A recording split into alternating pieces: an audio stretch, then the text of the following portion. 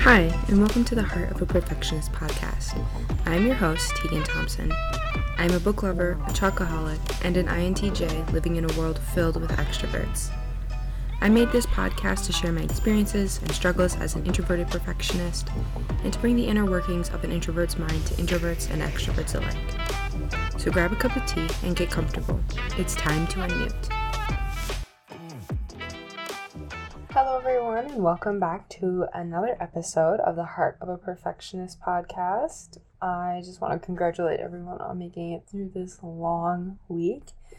It's Memorial Day weekend, so hopefully you have a 3-day weekend and can kind of just relax and celebrate life. It's the last Friday of May, which means this will be the 4th and final episode of my mental health awareness mini-series.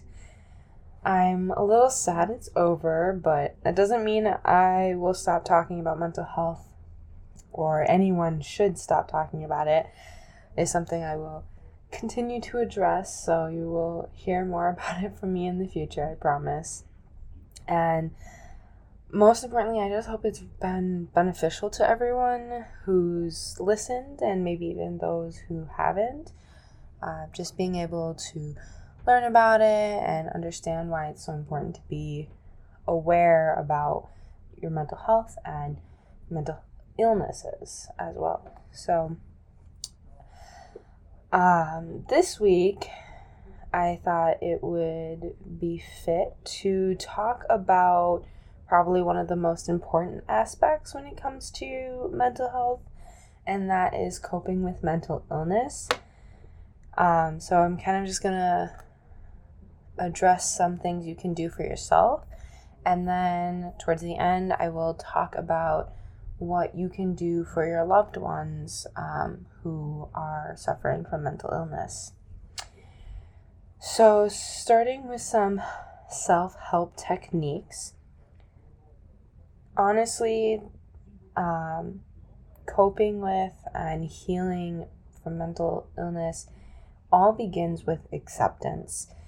And that's because you cannot take action against mental illness until you have fully accepted your current situation. And honestly, this can go for pretty much anything that you are going through.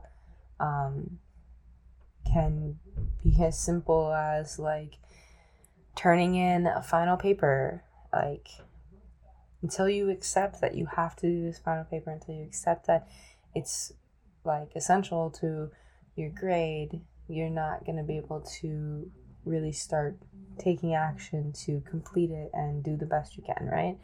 So like you can apply this to the smallest things in your life and the biggest things in your life. You cannot take any action until you have accepted the situation you're in. And this is so important because, a lot of people are like, mental illness is all in your head, or like you just need to like be happy and get over it.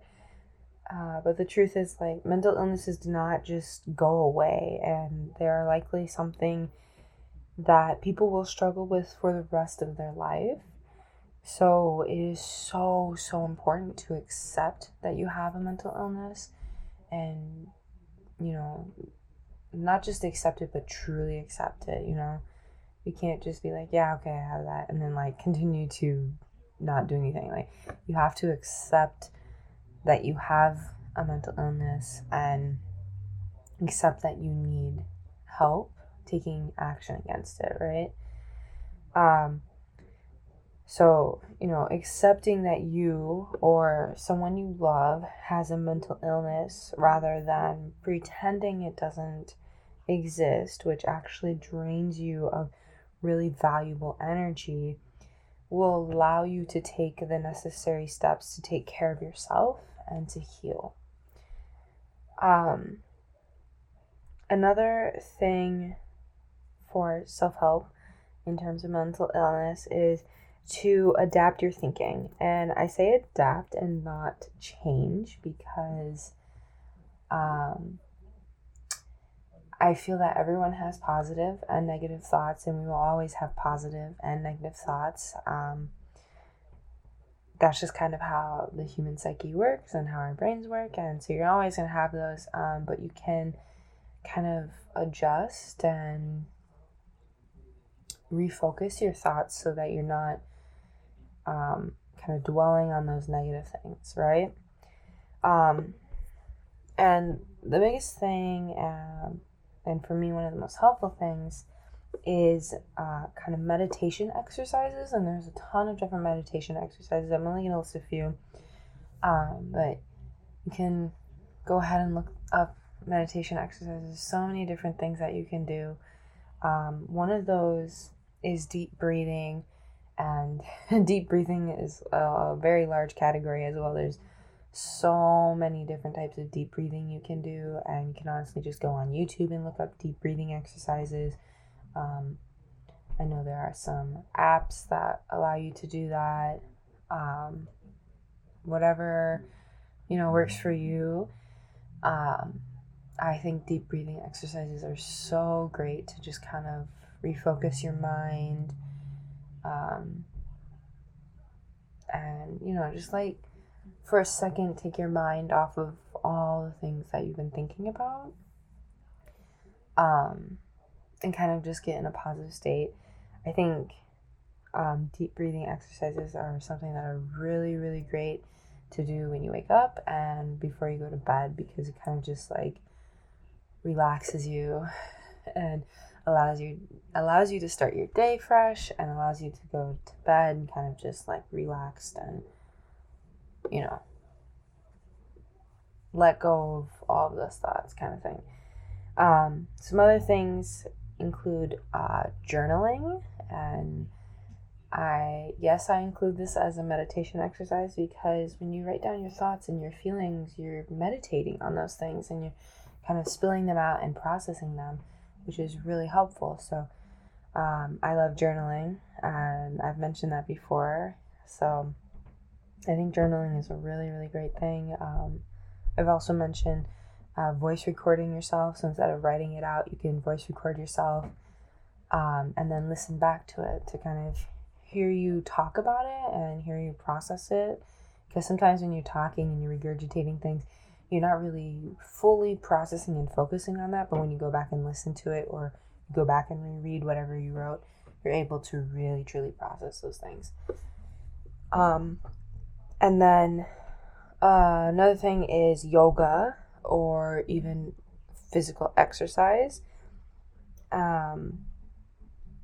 which I know people are probably more open to yoga. Physical exercise is a little more difficult to get into because I think there's kind of a stereotype of what physical exercise should look like, but find what works for you. If that's going on a walk a couple times a week, or maybe you really like swimming, or maybe you like lifting weights, or maybe you're one of those really rare and crazy people who love to run, and I will never understand you, but go for a run, or whatever works for you. There's so many different things you can do to get physical exercise, including yoga, or maybe like playing a sport, right? There's so many things, and just finding something that works for you is both good for your body physically and good for your brain mentally. So finding that physical exercise, that an activity that you can do that kind of gets your body moving, helps you release endorphins and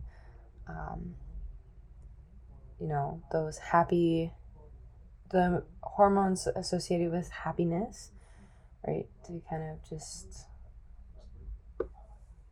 rebalance the chemical imbalance that many people with mental illness have.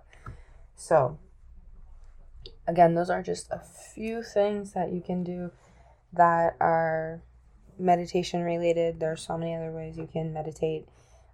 Finding what works for you, again, is really important because not everyone is the same, right? We're like our own fingerprints. very unique. No two people are the same. Everyone needs kind of their own thing, and finding what works for you is so important. So trying new things, not giving up when one thing doesn't work is also important, because if you just kind of give up because this one thing didn't work, well, maybe the next thing will, or maybe it'll take 10 tries to find something. But it's important to find that something, because once you do, you're able to just, refocus your thinking and adapt, right? Another way to adapt your thinking is by grounding yourself. And my favorite way to do this is to do a 5 senses exercise. There's multiple different versions of this, but for me, I like to do one where I just find one of each of the senses around me. So I'll find something that I can touch, something I can smell, something I can see, something I can hear, and something I can taste. And I do one of each. I know some of them are like, find 5 of this, 4 of this, 3, or something like that. I do one of each just because for me, I know that if I couldn't find a certain amount of one of the senses, it would like cause me to stress even more. So like, I just like focus on one of each, and like, you can always go through it again, even restating something you've already said. But, being able to ground yourself in that way is a really good way of just like de-stressing. Another way of grounding yourself is literally sitting on the ground, or being out in nature. When your feet or your body is on the ground, you can literally ground yourself, and which is, I think, is so amazing, because it's called grounding yourself, and you just like can sit or lay on the ground and kind of just focus on your body being on the ground. It's a really, really great way to ground yourself and to refocus your energy. And another way is mental reframing. And this is something that everyone can use, because it is something that everyone struggles with. When you get frustrated and you want to focus on the negative things in that situation, mental reframing has you focus on the positive things. So I am going to use a situation that everyone is familiar with, so that it can kind of be in a context that, even if you may not struggle with a mental illness, you'll still be able to understand how mental reframing can work in everybody's everyday life. And that is being stuck in traffic. And I know that pretty much everyone, unless you're really young or you just like don't drive at all, can understand.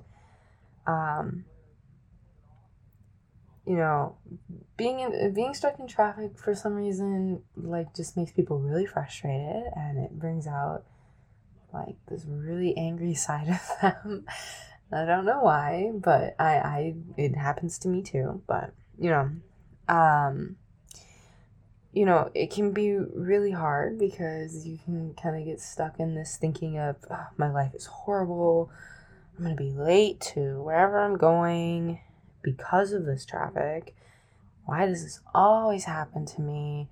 And can this car move faster? Oh my gosh, Mental reframing tells you to reframe your thinking. So you're like, okay, this traffic, it may be bad, right? But there's really nothing I can do about it, and I'm still going to get where I'm going. It might be late, but I'm still going to get there, and getting there safely is more important, right?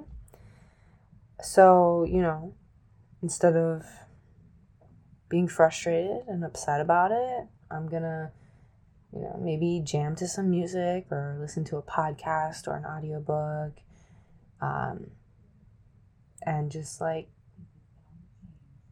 kind of have fun while I'm driving to wherever I'm going, right? So you can use this for a lot of different things, right? I know I try to use this, and it's something I'm still working on, but because I procrastinate a lot. And so I kind of get into this habit where I'm like, well, I'm not going to procrastinate anymore.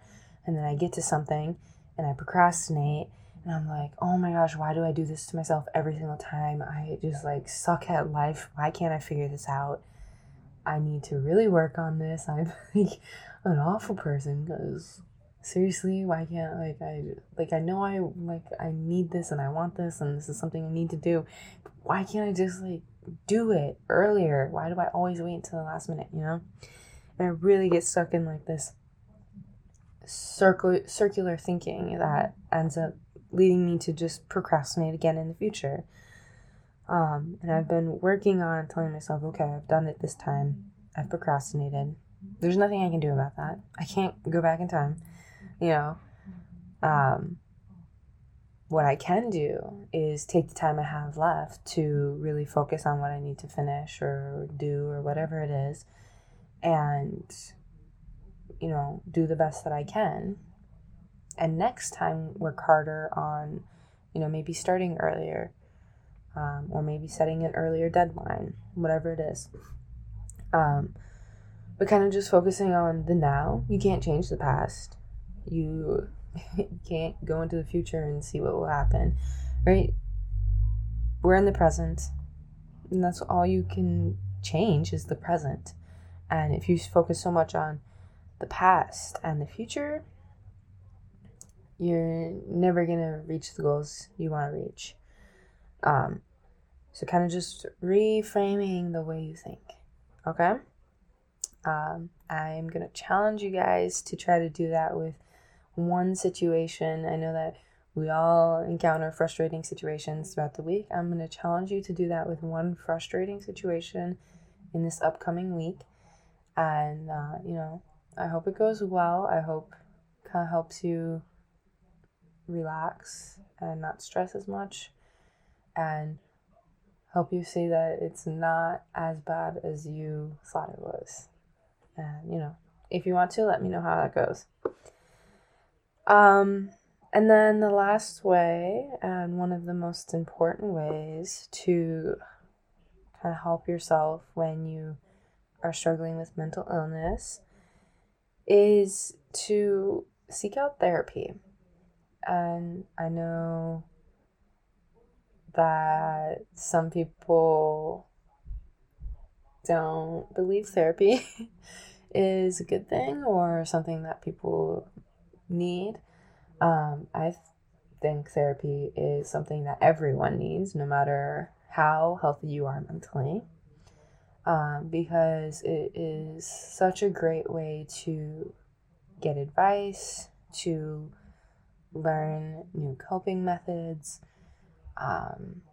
to have a second unbiased opinion about your situations, someone to kind of just talk about everything going on in your life and kind of take some weight off of your shoulders. And they're not going to judge you. They're going to listen to you and they're going to be honest with you, which is so helpful, to be honest.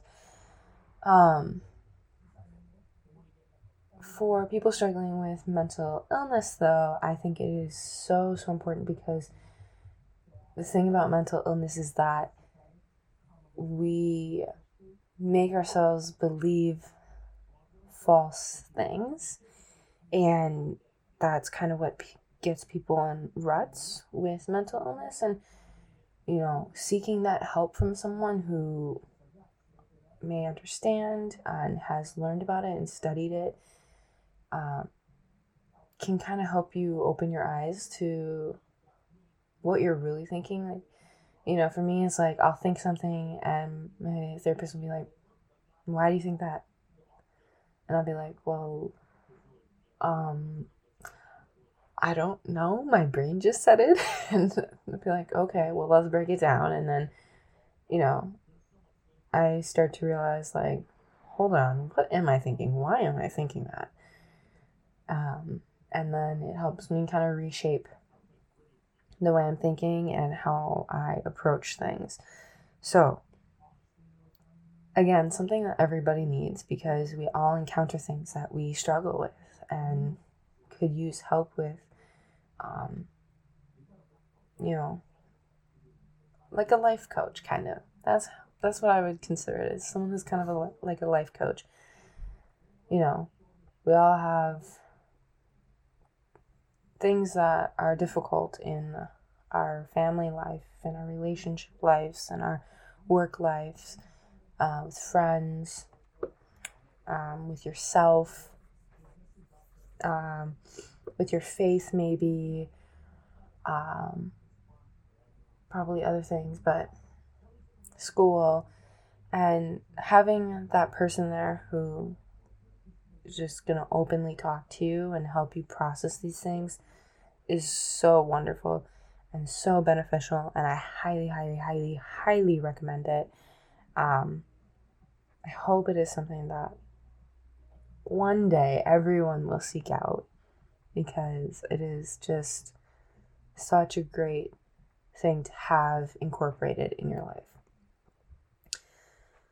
Okay, so that was the last thing I had for self-help techniques. I'm gonna move into ways that you can help your loved ones. And I wanted to talk about this because I know a lot of people might say, well, I don't struggle with a mental illness, so this doesn't even apply to me. Wrong. Or I am struggling with a mental illness, so I don't need to worry about other people. Also wrong. You know, it is so, so important to be aware of mental health and to be aware of the mental health of the people you love around you, even if you are struggling with your own, because, you know, if you focus too much on yourself, you can let a lot slip by. And kind of know this personally. I'm not going to go into detail about that, but you know, yes, you want to be a little selfish when it comes to your mental health, because it can deteriorate very, very, very fast. But at the same time, you want to be conscious and aware of the other people around you. Okay? So, the first way that you can help your loved ones is by knowing the warning signs of mental illness. So, you know, you cannot help those you love in a proactive manner without being aware of the warning signs of mental illness, right? You can help people after the fact, after they've severely struggled and they're kind of at the very, like, deepest struggles they have. But it is so difficult at that point. To be helpful in a proactive way, to be helpful in a meaningful way, is to be able to know the warning signs so that you can acknowledge it sooner rather than later. And so I'm just going to list a few of the common warning signs for mental illness. Obviously, these are not going to apply to every type of mental illness, and these don't always have to mean that someone has a mental illness, right? You could have these warning signs and be struggling with something completely unrelated to mental illness. Well, not unrelated, because it would be related to mental illness, but it could be something physical, it could be something different, I don't know. But it does not have to necessarily mean a mental health illness. But these are some of the most common warning signs, which include withdrawal from social interaction, whether that be with family, friends, at work, etc. Unusual difficulty or problems functioning at school and or at work, and dramatic changes to one's sleep or appetite. These are kind of the big warning signs, and, you know, different mental illnesses have different warning signs, obviously. but these are some of the most common ones.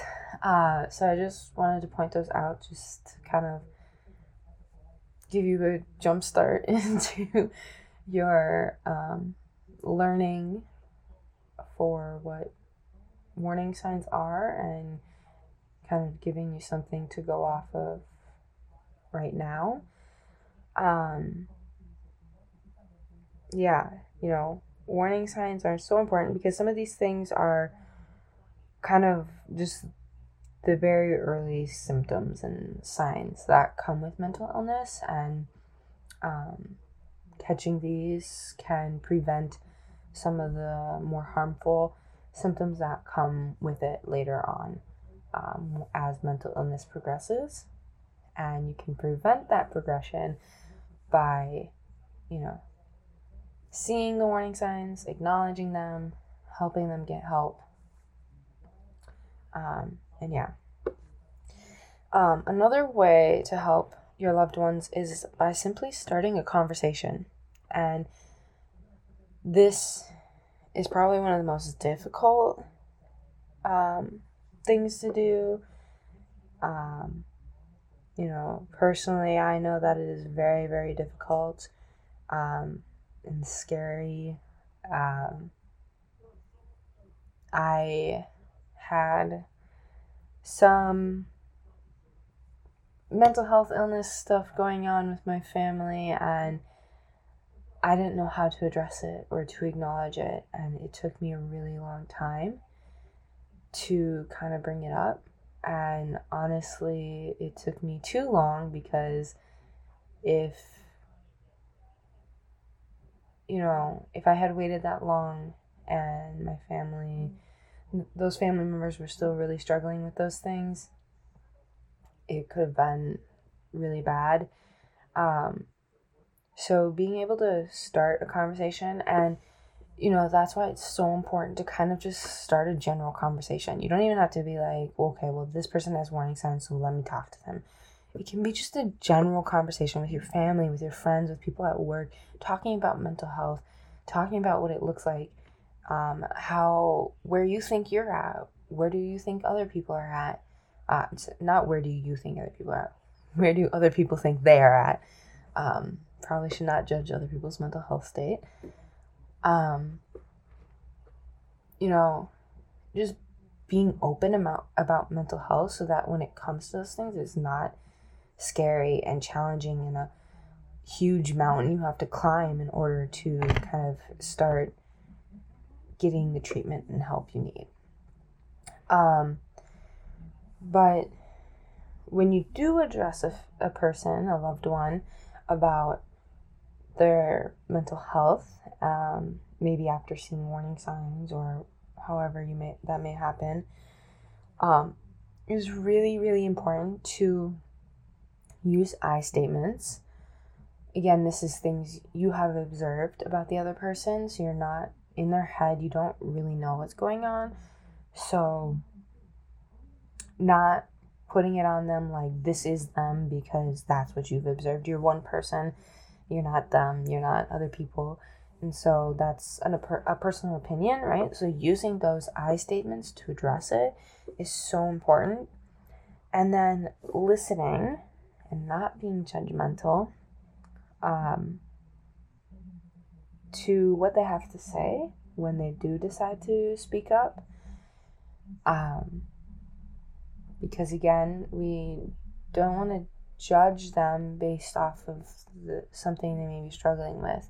We want to listen, and we want to be empathetic, right? We want to be empathetic and patient, because it is something hard to kind of address. And then encouraging them to talk to you, talk to other people in your circle, and talk to a mental health professional, because those are the people who can really help them, the people who are fully knowledgeable on how to kind of combat what they are struggling with, and how to kind of dig at the core and the root of where this is coming from. And then educating yourself. This kind of goes along with knowing the warning signs, but it kind of goes beyond that, especially if a loved one has a specific diagnosis. Educating yourself on what that specific mental illness is like, and the symptoms, and the struggles that they may be going through, and how they can seek treatment and help. Just being aware of those things, because, again, every mental health illness is different and they come with different challenges. So being aware of those is essential, essentially. I know I just said essential twice, but you know what I mean. And then the last thing I have on here is taking care of yourself by also seeking help. Because, when a loved one is struggling with mental illness, it can be really draining on you as well. And, being proactive, taking care of your mental health is really important, so that you kind of don't fall down the same rabbit hole. And just acknowledging that it is difficult. It's difficult for them. It's difficult for you. It's difficult for everyone. And being able to seek that help, right? You're encouraging them to seek help. Encourage yourself to also seek that help. Support, however you need it, is so, so important, right? Take care of your mental health as well, right? Be a little selfish when it comes to mental health. But not too selfish where you're kind of not seeing other people. So, yeah, that's kind of what I have for coping with mental illness. Obviously, there's so many different things, and that's why I really, really, really, really encourage you guys to educate yourself and to seek help through mental health professionals, because they've gone to school for this, they've studied it, they know it, and so, I'm just kind of giving you the bare minimum, kind of the structure of it, and really encouraging you to do your own learning and education on mental health. So yeah, that was the last episode of this mental health awareness mini-series. I'm so excited to talk about this and be able to share this with all of you guys. So thank you so much for listening to this week's episode of the Heart of a Perfectionist podcast. And if you enjoyed this episode, or if you learned anything new, please go share it with a friend. And as always, have a good weekend. And I look forward to seeing you guys again next week on the Heart of a Perfectionist podcast.